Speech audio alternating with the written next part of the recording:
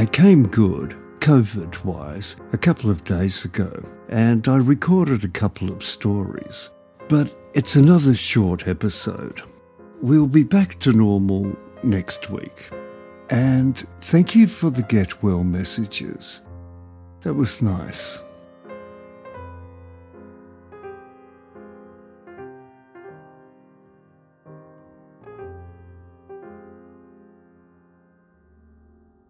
Around 1975, my father was working as a bus driver.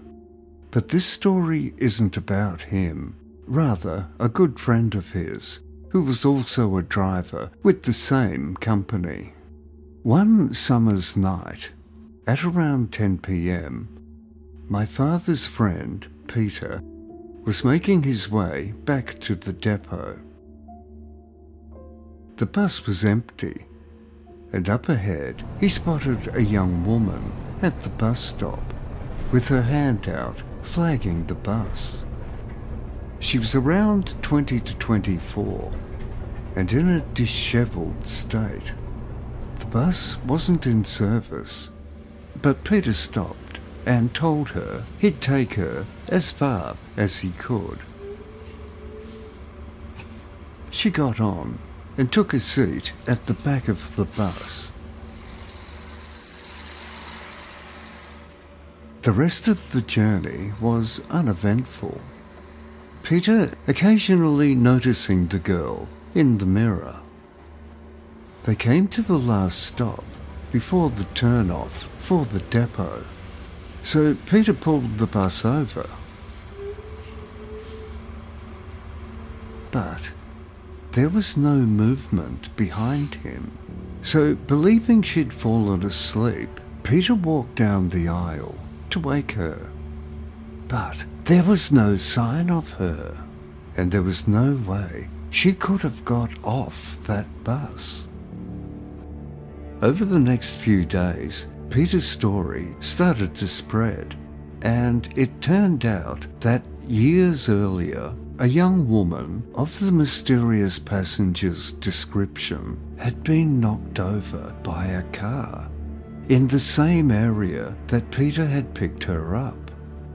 The story goes that she'd been to see her boyfriend and they'd had an argument, and rather than let him drive her home, she decided to catch a bus. And as she walked onto the road, she was killed by a car. Peter gave up his job as a bus driver, too afraid he was going to encounter the girl again.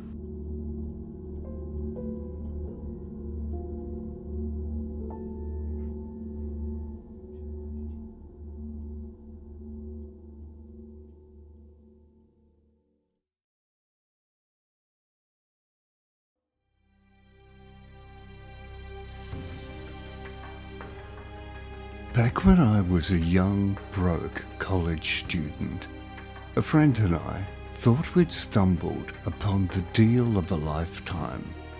A huge 5-bedroom house for very cheap rent. It was kind of out of the way, but the rent was unbelievably cheap.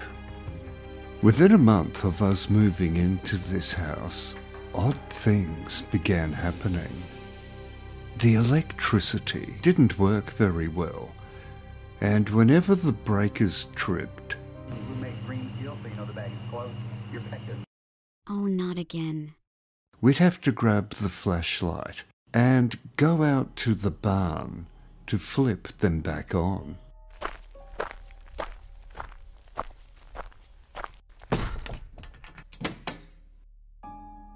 We also had an answering machine that worked fine in our old house, but here in the new place, whenever we tried to play back our messages,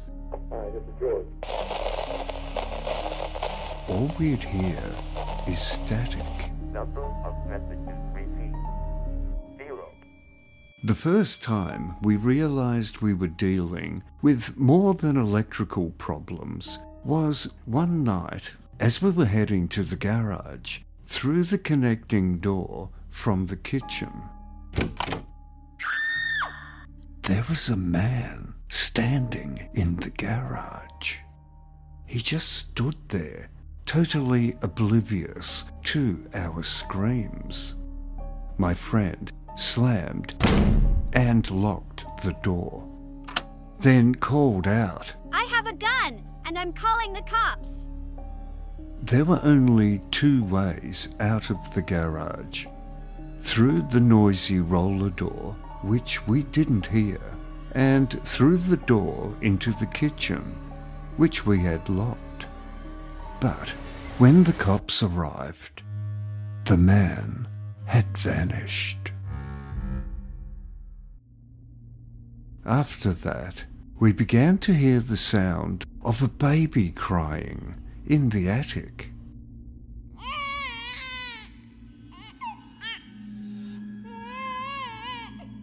After a few seconds, we would then hear what sounded like a rocking chair.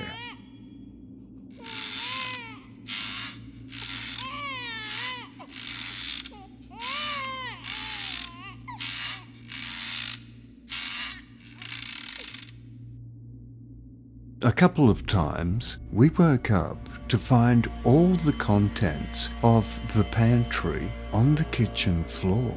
Oh my God. One day, my roommate's boss asked her why she never returned his call about switching a shift. When she told him she hadn't got the message, he said when he called, a man had answered the phone and told him we were out. Upon further investigation, we discovered several other people had the same experience when they called.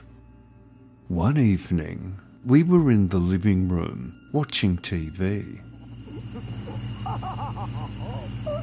We heard a huge against the basement door, so hard the door frame came loose. The door was locked, but we still wedged a chair under the door handle. Then, from the other side of the barricaded door, we heard.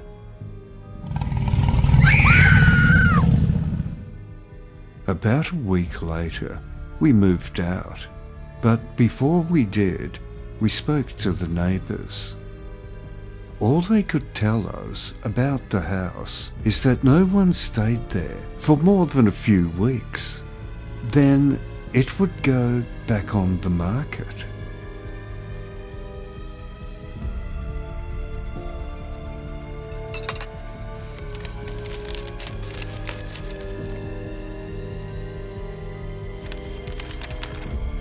Listen to this. 5 bedrooms, 2 bathrooms, cheap rent. Wow, sounds perfect. I'm gonna call.